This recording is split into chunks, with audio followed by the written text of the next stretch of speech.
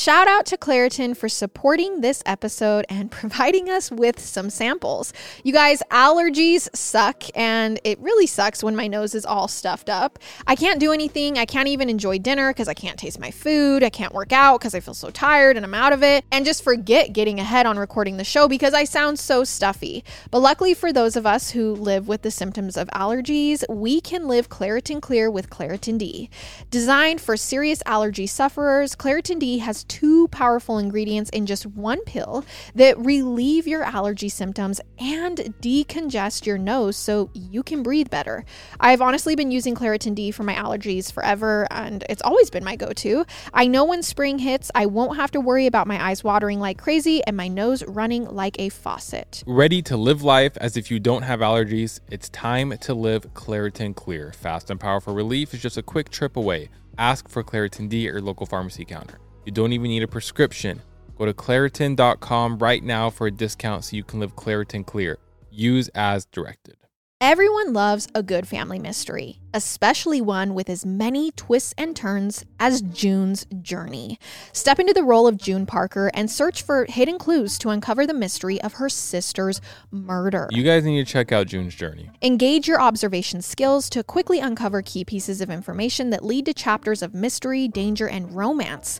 Where will each new chapter take you? Discover hidden clues and solve a riveting murder mystery. Engage with the brain-teasing enigmas of the Roaring Twenties and delve into June's quest to reveal a scandalous family secret. You guys, I love getting lost in this world. It's so beautiful and engaging, and I can't wait to unwind at the end of the day on the couch with this game and a cup of tea. So can you crack the case? Download June's Journey for free today on iOS and Android.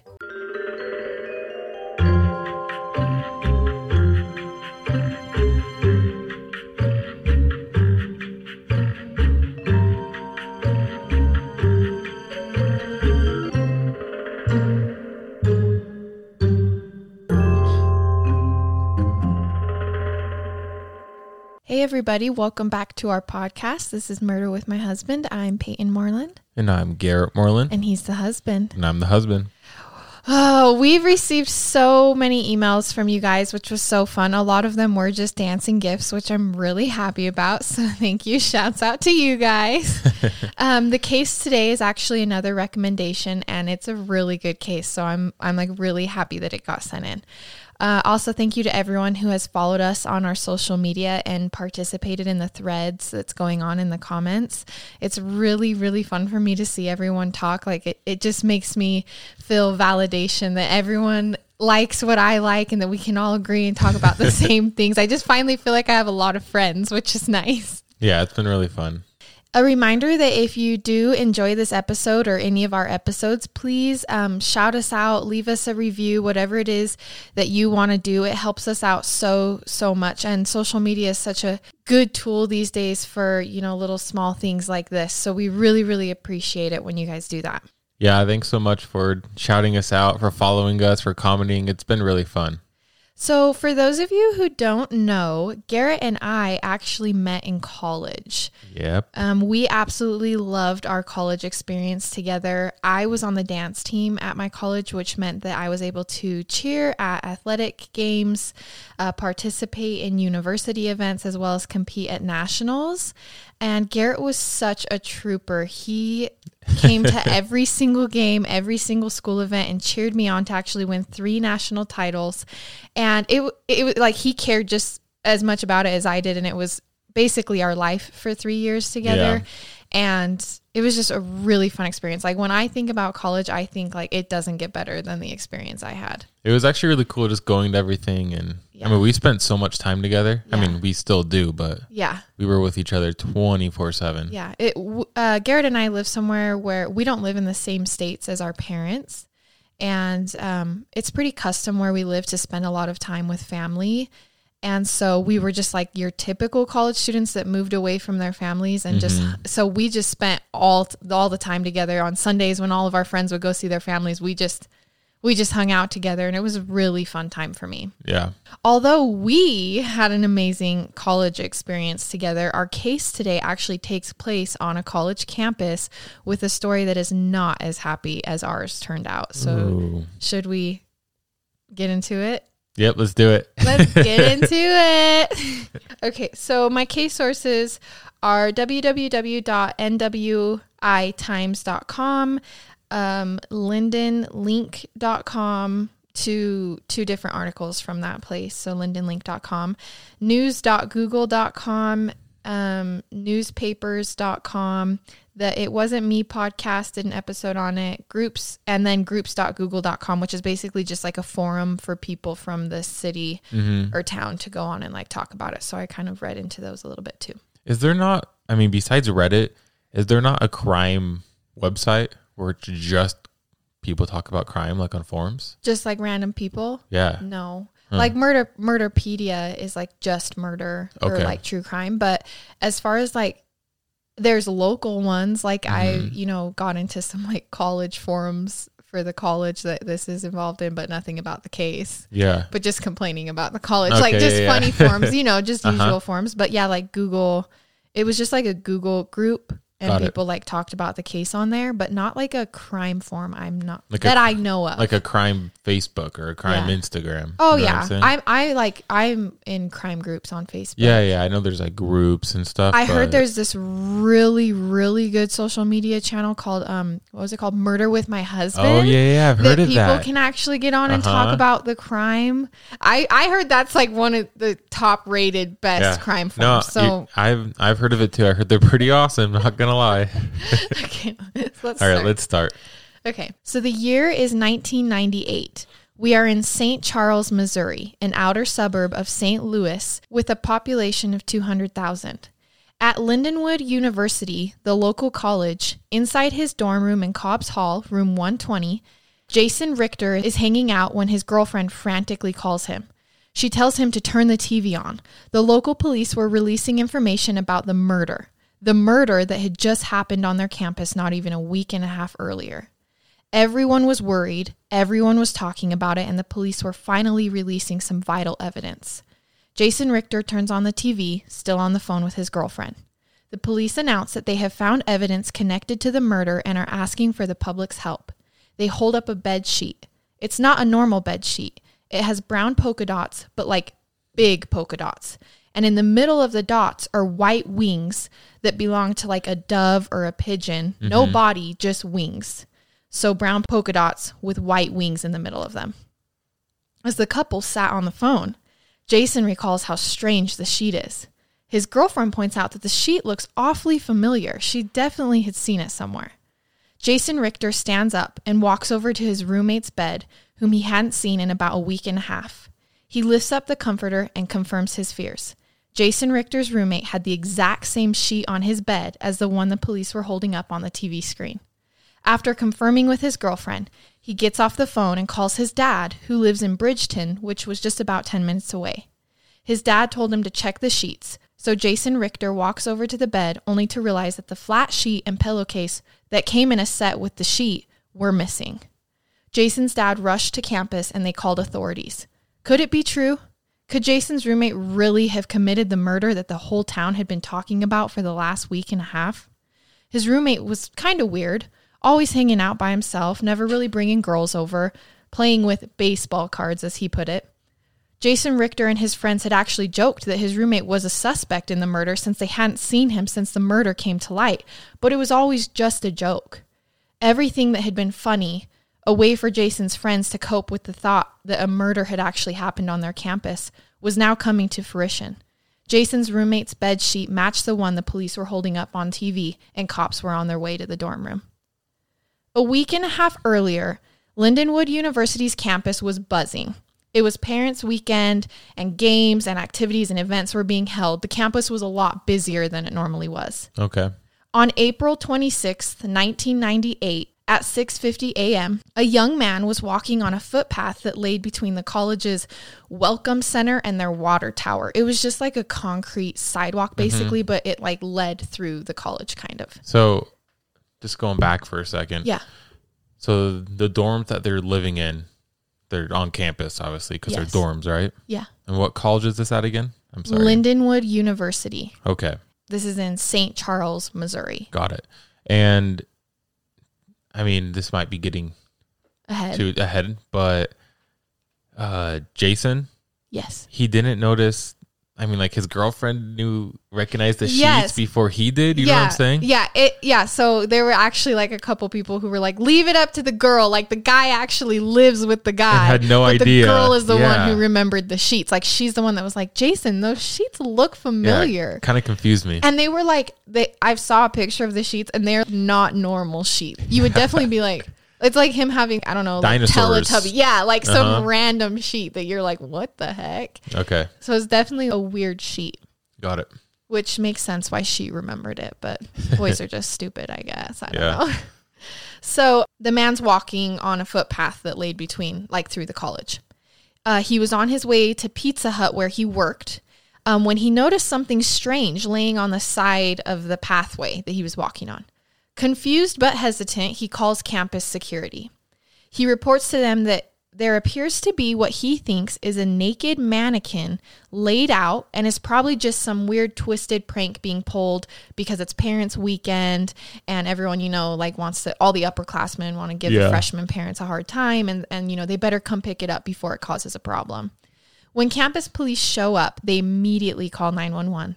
The mannequin wasn't a mannequin after all, but rather a real nude body of a young woman. The worst part, the nude body was headless. So how did the guy that called not realize it was a real body? Is that a common mistake? Mm-hmm. So this happens a lot when people stumble, if they don't get close enough. If they just stumble and go, whoa, that looks weird, but they don't actually go close enough to investigate, which is also common. Like people get scared. Well, because it might be real. Yeah. The first thing they think is that has to be a mannequin. That's like always people who stumble upon bodies. That's the first thing they say is, well, I just thought it was a mannequin. Because you don't actually believe, wow, there's a headless person.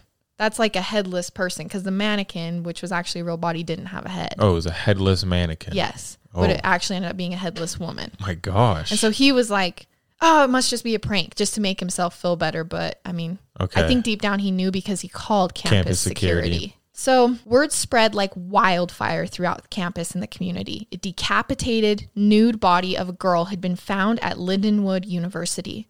Upon discovery, police found that the body had been stabbed, burned, and finally decapitated. Oh, man. This kind of stuff didn't happen in this small town.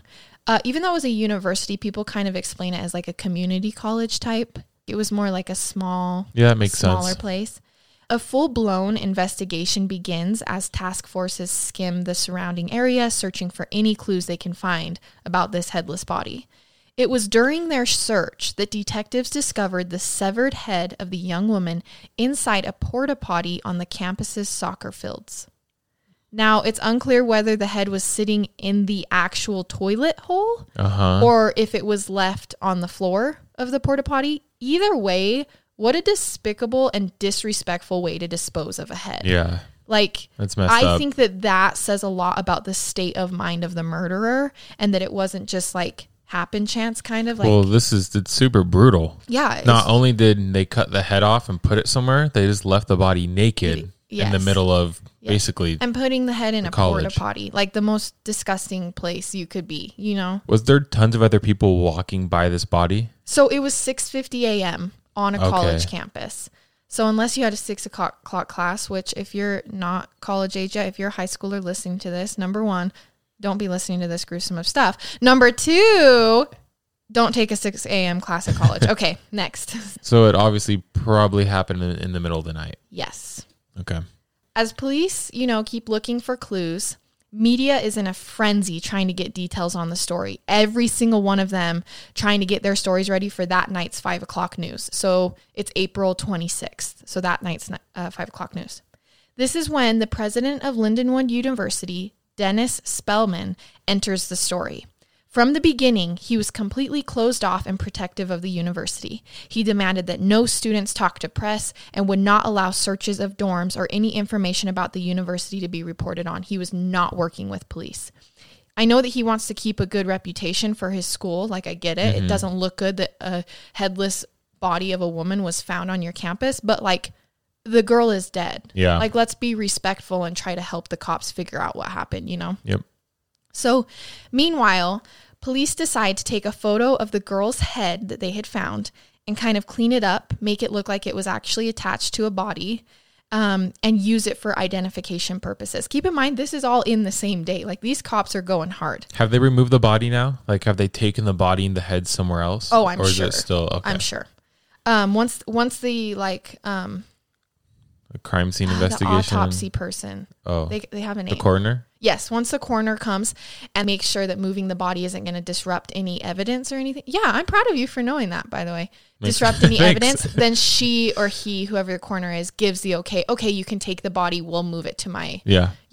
So at least that's how they do it on CSI. I guess maybe that might not be regular procedure, but that's how they do it on the TV shows. Yeah. So they walk through the cafeteria that day. So now it's around lunchtime. And ask if anyone in there recognizes the woman in the photograph. Keep in mind, they've cleaned it all up and nobody does. Around 5 o'clock, the cops are arguing back and forth whether they should publish the photo of the girl on the news. Does anyone recognize this girl? Because they're just trying to ID the body. I find it kind of weird that a girl that's laying in the middle of this college, no one seems to recognize her because she's most likely a college student. I know we haven't gotten there yet, but... They found it weird too. Okay. That's why they made the photograph, because they were like, oh, 10,000% someone's going to recognize this girl.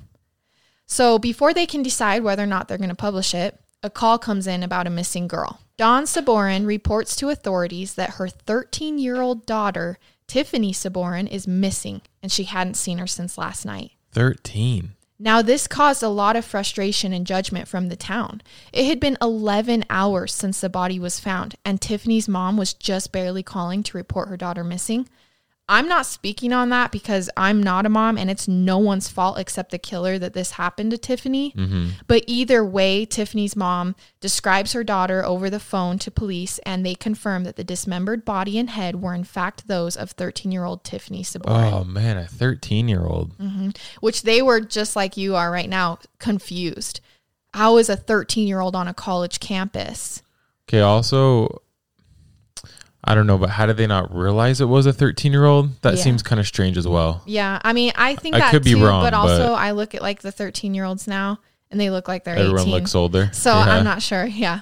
But this was also in the 90s. Yeah, it's Yeah. All right, you guys, Audible is your one-stop app for all things audio entertainment, from bestsellers and the latest releases to celebrity memoirs and gripping mysteries. Audible's library is brimming with countless genres to love and new discoveries to make.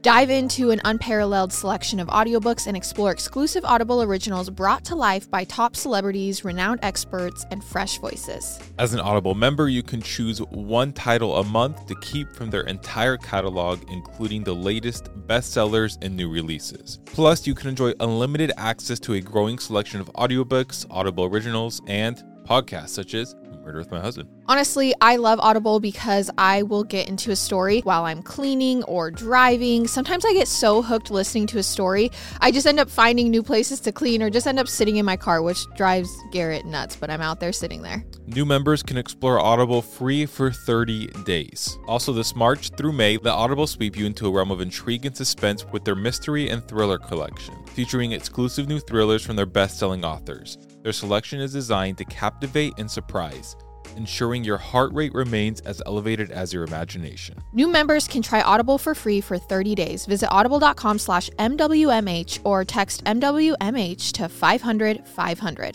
That's audible.com/MWMH or text MWMH to 500-500. We're jumping into an ad right now, and no joke, I've had this question. I think about it all the time because I hate getting sick. Do you ever wonder why some people just don't get sick? One of the reasons you can help yourself from getting sick is Armra Colostrum. Okay, obviously I had no idea that colostrum is the first nutrition we receive in life and is an exclusive source of all the essential nutrients we need in order to thrive. So what's amazing is Armra Colostrum is a proprietary concentrate of bovine colostrum that harnesses over 400 functional nutrients to strengthen your immune barriers, your body's inside suit of armor, and the first line of defense against harmful particles from the environment that can trigger inflammation and actually make you sick. I'm not saying that it 100% works for everybody because obviously you never know, but All I'm saying is I haven't been sick since I started taking it. Well, and the science behind it is so cool. Armra Colostrum strengthens all 4 layers of your gut wall, where 80% of your immune cells are housed, and it's a rich, exclusive source of antibodies that optimize your immune defense during cold and flu season. Plus, in clinical trials, bovine colostrum was found to be at least 3 times more effective than the flu vaccine at preventing the flu. We've worked out a special offer for our audience. Receive 15% off your first order. Go to tryarmra.com/husband or enter husband to get 15% off your first order. Again, that's tryarmra.com/husband. When we started podcasting, an online store was honestly the furthest thing from our minds. But now we're selling Murder with My Husband merch, and it's so easy because we use Shopify. And we really do. We use Shopify to sell our merch. I've been using Shopify for years, so it is absolutely amazing, easy to use, so intuitive. I love it. Shopify is the global commerce platform that helps you sell at every stage of your business. And it's great because they grow with you. So whether you're just launching your shop or you've just hit 1 million orders, they are there every step of the way. Shopify helps you turn browsers into buyers with the internet's best converting checkout, up to 36% better compared to other leading commerce platforms. We've actually tried a couple other platforms before we started using Shopify to sell our merch, and Shopify is just the best. I've been using it for years, like I've said, and I just love having control over it and being able to do what I want. Shopify powers 10% of all e-commerce in the U.S., and Shopify is the global force behind Allbirds, Rothy's, and Brooklinen, and millions of other entrepreneurs of every size across 175 countries. So sign up for a $1 per month trial period at shopify.com/husband. That's all lowercase. Go to shopify.com/husband now to grow your business no matter what stage you're in. Shopify.com/husband. So according to Ashley Higginbotham with LindenLink.com, Tiffany Saborin was a 7th grader at Wentzville Middle School. Literally 7th grade. That is so little. Yeah, that's so young.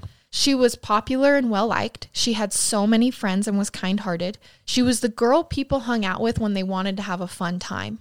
She liked softball and was extremely outgoing, always looking for fun. To go along with that, Tiffany had kind of reached a rambunctious age. 13, she listened to music that other kids her age weren't listening to. She kind of liked to rebel a little. She had started smoking cigarettes, and ultimately she was just being a teenager. Mm-hmm. She was finding herself. I don't really like that some of the sources painted her in a bad light because of this, because weren't most of us just trying to figure out who we were at this age? Although Tiffany's, rebellion was a little bit more mischievous than others, she had wrecked a couple cars.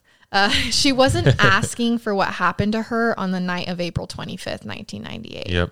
Her mom and stepfather were going out for the night and left Tiffany home to babysit her 8 and 11-year-old little brothers. They returned home in the early morning hours, and when Tiffany wasn't home, they kind of just figured she had woke up early and went to a friend's house for the day. It was a Saturday. Good thing we have Find My Friends now is all I can say. It wasn't until later that night when Tiffany's mom heard about the body that was found on the campus near her house that she decided to report her daughter missing. After confirming the identity of the body to Tiffany Saborin, cops hit a wall. A week had passed and they hadn't discovered any new information. All they knew was Tiffany had met a gruesome end. President Dennis Spellman was not letting any media onto the campus, had mandated a blackout on publicity for the college, and mass panic was setting in. That's so weird that he did that. That's just, it seems so rude. So reporters actually had to wait outside of the campus's boundaries, and then when students would drive out, they would try to flag them down and talk to them, what's going on in there? Like, they won't let us in. But students were too scared to talk. Like, they'd pull over and they were like, I don't want to get expelled. So I don't know enough about all the legality issues behind it, but I guess you would think that they'd be allowed, the cops and everything would be allowed to just. So the cops can go in. Oh, okay. It's the reporters. It was just the media. The media couldn't go in because they can't legally say, cops, you can't come on. Yeah. They can legally say, so a president of a college can say, you can search anyone's dorm room. Don't have to have any evidence or anything, and they can go in and search because it's their dorms. Does that make sense? But he was like, no, you're not allowed to search unless you have probable cause, which made it hard because they could have just been conducting searches hoping to find something. Yep. So he just wasn't really working well with the cops. Yeah. So police had investigated up to 400 leads at this point, but nothing was panning out. The end of the semester was coming up and cops did not want students leaving campus to go home. They knew they had to do something for this case and fast. It was at this point, 6 days after Tiffany's body had been found, that a canine officer mentioned the possible use of bloodhounds. He was like, well, since we can't find any evidence on foot, maybe the hounds could sniff it out. Like, police were pretty sure that there was more evidence somewhere, considering that her body had been left out and her head had been left out. They were like, we think that the actual murder happened outside on campus. I'm surprised they didn't bring in the dogs earlier. Yeah, I know. I mean, well, it's only been 6 days. That's true. It's I only think been 6 we days. feel like it's been a long time. Yeah. But they've been working pretty fast and pretty diligently, Yeah, they I have. feel like. Okay. These are not German shepherds or attack dogs. Garrett's dad actually has a German shepherd, all trained and everything, because Garrett's dad used to be a cop and a canine officer, right? Mm-hmm. And so when I first was reading, I was kind of picturing like a German shepherd, but then I went to this site that talked about, it was just about the dogs doing this. And they reported that like bloodhounds and German shepherds are completely opposite and they're used for completely different things. Yeah. So according to Ken Koski with NWITimes.com, bloodhounds have a sense of smell that is 3 million times more powerful than a human's. They specifically use an article of clothing to track a scent without getting distracted by other scents. So they say the difference is like a German shepherd will alert to other scents as well. Yes. And a bloodhound just stays focused on the one scent you give. Exactly. Yep. Isn't that pretty crazy that it's crazy in general that both those types of dogs, what they can do. Exactly. It's crazy. So the two cutie puppies that were called in to help this case were Samantha from Indiana and Chester from Michigan, both bloodhounds. Police were worried. It had rained every single day since Tiffany had been found. Had evidence or scents completely washed away in this week's time, because it's also been a week. Starting at Tiffany's house using some gym clothes from her locker, Chester and Samantha led police to where her body was found and then on to a pond about a mile away. Once to the pond, Samantha got on a boat with police and alerted law enforcement to a specific corner of the pond. So upon searching with divers, they were like, get in there. Police pulled out a brown polka dot bed sheet that had been weighed down with rocks in the pond. I can't believe the dogs found that. Yeah, they literally smelled Tiffany's scent a mile away after a week of rain and under 5 feet of water in the pond. That's amazing. Literally, that's so good. I'm so proud of those dogs. They deserve the Nobel Peace Prize.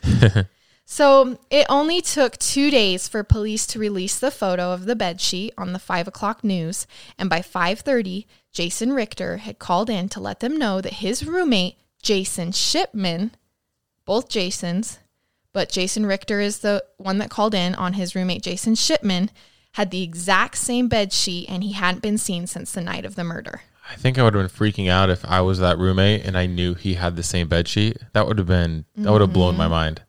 So now I couldn't find a source that explained how, but police found 21-year-old Jason Shipman at a hotel around 10 minutes away on May 3rd. They arrested him and brought him into custody. Once in custody, Jason Shipman told detectives that he was actually at a hotel the night of the 25th and that his 15-year-old friend, Billy Joe Logsdon, was the one who murdered Tiffany while he acted as a lookout. Now, I want to give you some background on 15-year-old Billy Joe. First off, it's weird that a 21-year-old college student is hanging out with a 15-year-old high schooler. Mm-hmm. But second, Billy Joe was a troubled boy. He had a very low IQ, manic depressive behavior, and didn't hang out with the best crowd. When police brought Billy in for questioning, he kind of kept changing his story, none of which ever matched up with Jason's version of events. And then he eventually confessed to murdering Tiffany Sabourin. It's weird that one of the first things Jason said was, oh, yeah, it was my friend Billy. Uh-huh. Like just out of nowhere. So I want to briefly tell you a story, brief, because I will eventually cover this case one day with you guys. But in my hometown of Idaho Falls, way back when, there was a rape and a murder of a young girl. Police brought in a young high school-aged boy with a low IQ and a rough upbringing, very similar to Billy Joe. And although the DNA at the scene did not match his, he too eventually confessed after hours of interrogation. I could completely fall down a rabbit hole on this, but what I'm essentially trying to tell you is that a young kid already feels threatened by authority. And if you get that young kid into an interrogation room for hours, being told over and over that they did something, they won't be acting right, no matter if they're guilty or innocent. It's a completely threatening and overwhelming situation for anyone. I even struggle, going to like, if I get pulled over or something, I feel like if the cops were like, hey, what's your birthday? I would literally probably forget my birthday because I'm so scared. Because you're nervous? Yeah. Do you remember that time when the cops were surrounding your car because they thought you stole Amazon packages, but it was a misunderstanding? Long story. I didn't steal anything. We'll have to tell that story sometime. Time. I didn't do anything. But anyways, the cops were like, can you guys sit down? And I was so scared. I knew we hadn't done anything. Garrett just had boxes of product in the back of his car that he was selling, and people were like, oh my gosh, look at him. He's an Amazon thief. This was when stealing porch pirates were a really big deal. It was super popular. And I don't know why the cops, anyways. So I was like, I remember they asked me something and I looked at you because it was something like, what's my birthday or something? And I literally couldn't remember because I was so scared. And I didn't do anything wrong. It wasn't me, but I still was so scared. So can you imagine actually getting into that interrogation room, being innocent and being told over and over and over, and them lying to you and threatening you? Like, I don't think anyone would be acting right in that situation. No, it would definitely be a weird situation. Especially as a young kid, who doesn't know his rights or have anyone who's looking out for him. I'm not really surprised that the boy in my hometown and that Billy Joe confessed. I think that's why everyone says, ask for your lawyer. Yes. Ask for your lawyer. Ask for your lawyer. Because they aren't under pressure in that situation like you feel. So now, unlike the cops in my hometown, the cops in this Missouri case were suspicious of the confession. They went with it because a boy confessed, but deep down, they kind of knew that Billy didn't really know what he was talking about, that they had kind of, been questioning, and his stories were always changing, and he wasn't really sure, and it didn't really match up with the evidence. Either way, they arrested both of the boys and waited for the DNA testing to come so they back. arrested Jason as well. Yes, because Jason said, I was a lookout. Got it. He did admit that he was involved. It's obviously so sketchy. Oh, yeah, I was a lookout, and Billy killed them, so... Yeah. So now, unlike CSI and Law & Order, DNA testing is not done in one day, especially in the 90s. So it took a whole year for DNA to come back and confirm the truth. Whoa. Which means it took a whole year of those boys sitting in jail waiting. Does it really take that long? I don't know enough about it. No, it was backlogged. I mean, it wouldn't take that long now, but with backlog and everything, and you have to go in you can put Rush on it. I'm surprised they wouldn't put Rush on that. But I mean, it was hard, especially in the 90s. It's a lot better now. But I mean, there's cases sitting waiting to be tested right now. I don't know enough about that. I wonder if any of our listeners are familiar with any of that. I know. Because if you are, email us. I mean, that case that we just, a couple cases ago that we just confirmed that was, it was just last week's case that was confirmed with DNA testing. Yes. It was 20 years later? It just takes, they're just sitting there waiting to be tested, but we don't really have either the money in some cities or priority. The people. Yeah. So anyways, it takes a whole year. So when DNA comes back in December of 1999 and only Jason Shipmans could be found tied to the evidence from the case, Billy Joe was set completely free at age 16, having no connection to the case at all, while Jason was arraigned and court hearing dates were set.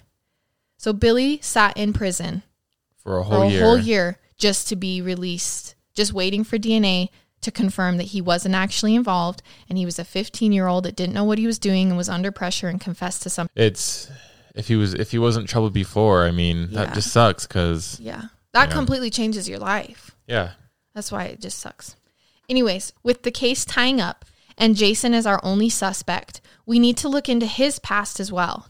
It's said that Jason had a rough upbringing. His family was evicted out of their home once after Jason was caught looking into girls' windows as a teen. It's rumored that he was abused as a young kid, but that's not confirmed. He was a drug addict at age 15 and ended up having a child with his girlfriend. She eventually took a restraining order out against him after watching him violently beat up his little sister. Oh my gosh. He'd been, in trouble for some petty crimes. So this guy did not have, I'm not going to draw conclusions, but he was looking at a young age. He was looking into women's windows, watching them. That's like a telltale sign of someone who's going to get in trouble later on in life. Did his roommate say anything about him?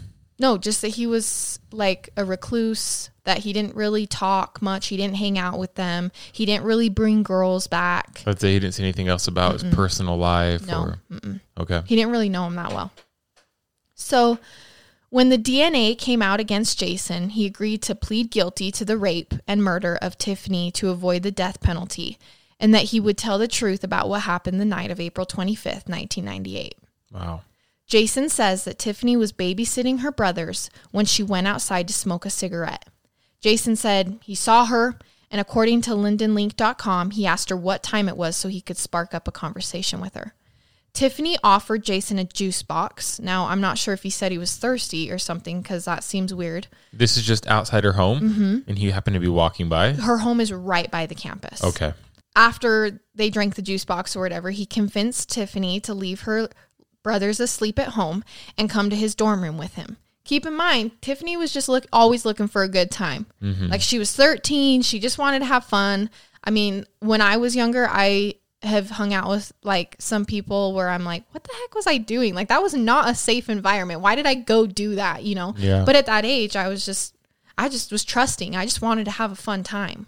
Dang, 13 into 21, that's such a big difference. Yeah, so keep in mind, Jason's 21 that's and she's huge 13. Difference. He's just a creepo. So after hanging out, and I think it says a lot about him that he couldn't hang out with people his age, because his other friend that he hung out with all the time was 15. I think it kind of shows that he wasn't on the same level with people. So who his knows age. what Jason was doing during the day normally, and what did his average day look like? I don't know. So there was rumors that he had dropped out of college but was still living in the dorm, but I couldn't get that confirmed on like a real news source, so I didn't put it in here. Yeah, like he almost doesn't exist. Yeah, like who is what's this he guy? Doing? Yeah. So after hanging out in his room for a bit, Tiffany said that she needed to go home because her mom would be home soon. Now, remember that Tiffany's mom didn't really come home until the early morning hours of the next day. And I feel like she probably knew that her mom wouldn't check in on her when she got home. Her mom didn't check in on her when she got home, which makes me feel like Tiffany was maybe getting the creeps. Yeah. But this is all personal speculation, not fact. This is my personal opinion I'm putting in onto this case. Jason offered to escort Tiffany back to her home from his dorm room. They walked out and headed to the footpath by the water tower. Okay, wait. I'm sorry to interrupt. So they were in his dorm room together. And where was the other Jason? So I don't think Jason was there because he had said that he didn't really bring girls over. Okay. And there was nothing. I thought that same exact thing, but I couldn't find anything about whether Jason was in the room with them or not. Yeah. Interesting. Yeah. I wonder if okay. So yeah, let me just stop and say something here. The hard part about not doing well-known cases is that I don't have as much information as I have on, say, John Bonet. Yes. Or other cases that have just been dived into and local people have come forward and said, no, this, and this, and this.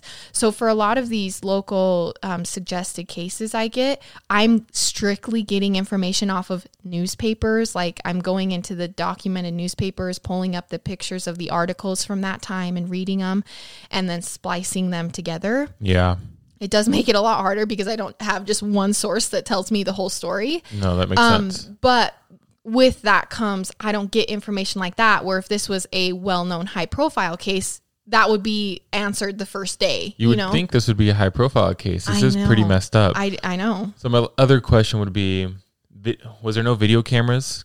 Because, you think on a college campus in 1998, yeah, there'd probably be video cameras. They didn't say anything about it. I even got on Reddit I was trying to get on like the dark web, trying to find anything I could find about this case. And there, the dark web, literally, I was like searching everywhere I could think of, and I could really only find like news clippings, forums. Okay. And the problem with forums is then nothing's factual. Yep. So then I'm like struggling with, well, do I put it in or do I say it? Yeah. So anyways, that's why we don't know the answer to that. So they walk out, headed to the footpath by the water tower, when they decide to stop for a smoke again. Jason says that it was at this point that he knew he was going to kill Tiffany. He had been prowling the campus earlier for a while looking for a victim, but could never find one. And then he said, wow, this was my chance. That's so freaky. So he got behind her and surprised her. He either slashed her throat or stabbed her in the back. The sources varied on which one, but either way, he injures her with a knife. So he had a knife with him.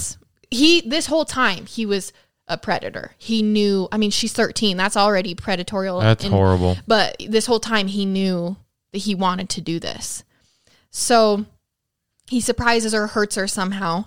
And then he makes her undress so that he could sexually assault her. So keep in mind, all of this is happening on the footpath, according to him.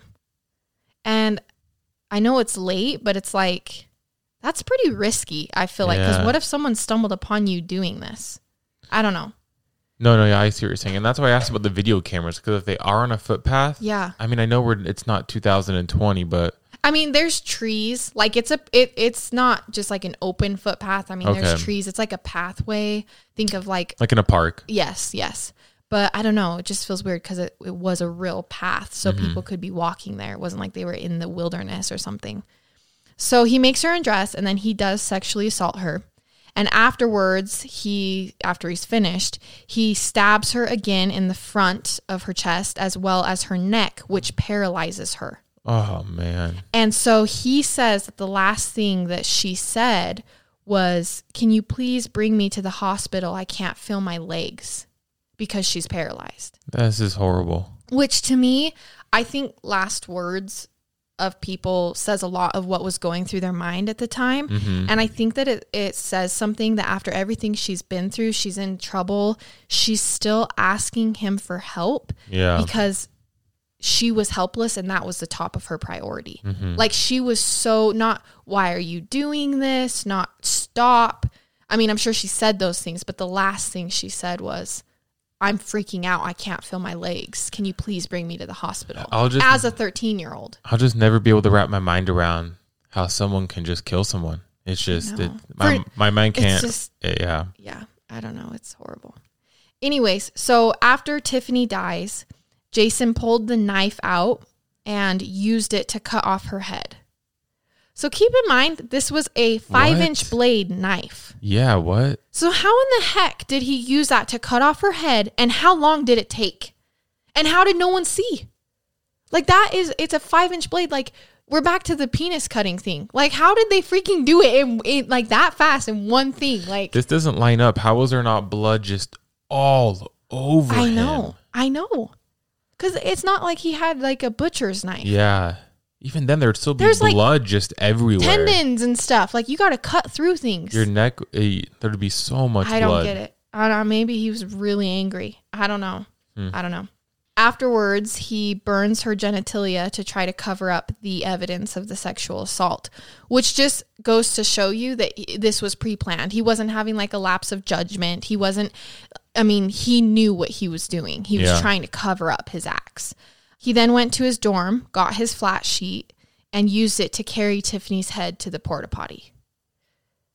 Which I don't understand what was going through his mind to do that. I could hide this, or he just wanted to hide it. Or was it, I'm weird and I want to put her head in the porta potty. Yeah. Because like I said, we don't know how it was placed in the porta potty. Was it placed to scare someone? Like that opens it up, you know? I mean, obviously him leaving the body out like that was going to scare someone. Yeah, that's weird. Afterwards, he took the sheet that he used to the pond, wrapped it up in rocks, put rocks on top of it, and weighed it down to the bottom of the pond. Jason Shipman pled guilty and was sentenced to 3 life terms plus 150 years. He pled guilty to avoid the death penalty. Mm-hmm. He is currently incarcerated in the Southeast Correctional Center in Charleston, Missouri. Billy Joe Logsdon moved to Kentucky after being released from jail. Jason Richter, the roommate who turned in Jason Shipman, changed his gym teacher major to criminal justice after the case. Wow. He became a St. Louis County police officer after graduating and then joined the U.S. Marshals. He has since said that, you know, after turning in Jason, his roommate, he was like, I really just want to help people. I want to do this. Like, I want to bring justice. Like, how could this have been happening in front of my face and I had no idea? That's pretty awesome. Mm-hmm. Lindenwood University has had multiple complaints about the effort that they put into keeping their students safe.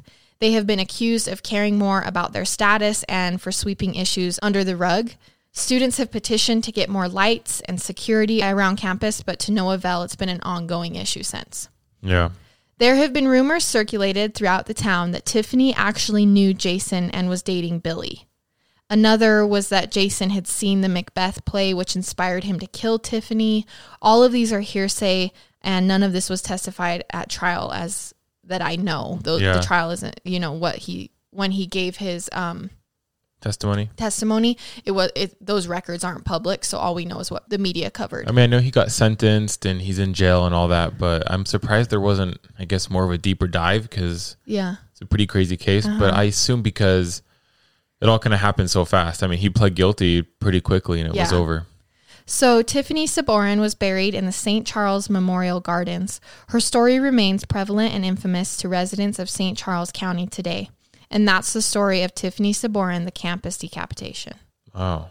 Crazy. That was an interesting one. That was pretty crazy. I know. I just think that... Did you know about this one? No. Oh, okay. Mm-mm.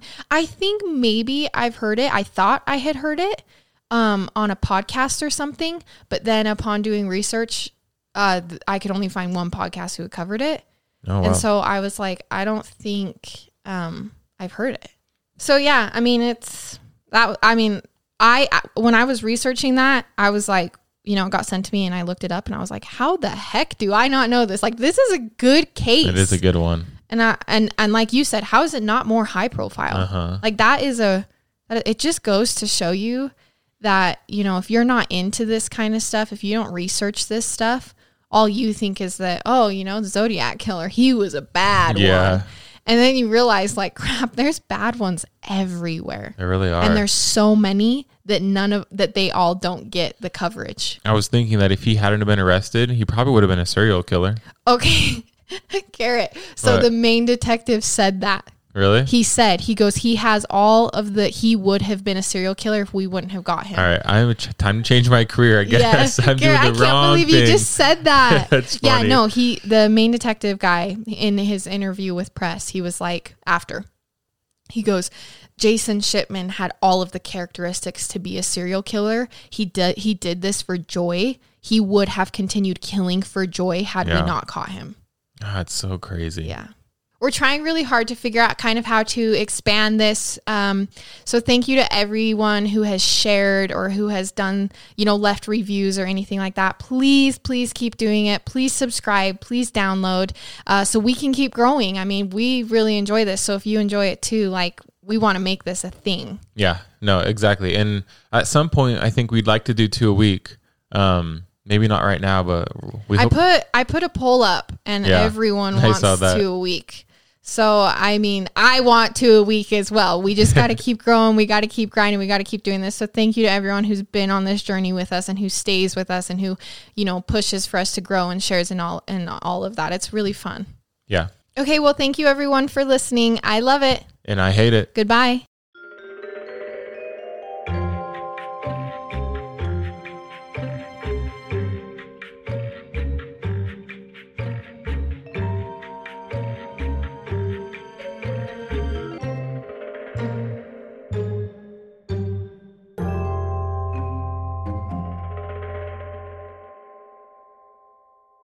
When you need mealtime inspiration, it's worth shopping Kroger, where you'll find over 30,000 mouth-watering choices that excite your inner foodie. And no matter what tasty choice you make, you'll enjoy our everyday low prices, plus extra ways to save, like digital coupons worth over $600 each week. You can also save up to $1 off per gallon at the pump with fuel points. More savings and more inspiring flavors make shopping Kroger worth it every time. Kroger, fresh for everyone. Fuel restrictions apply.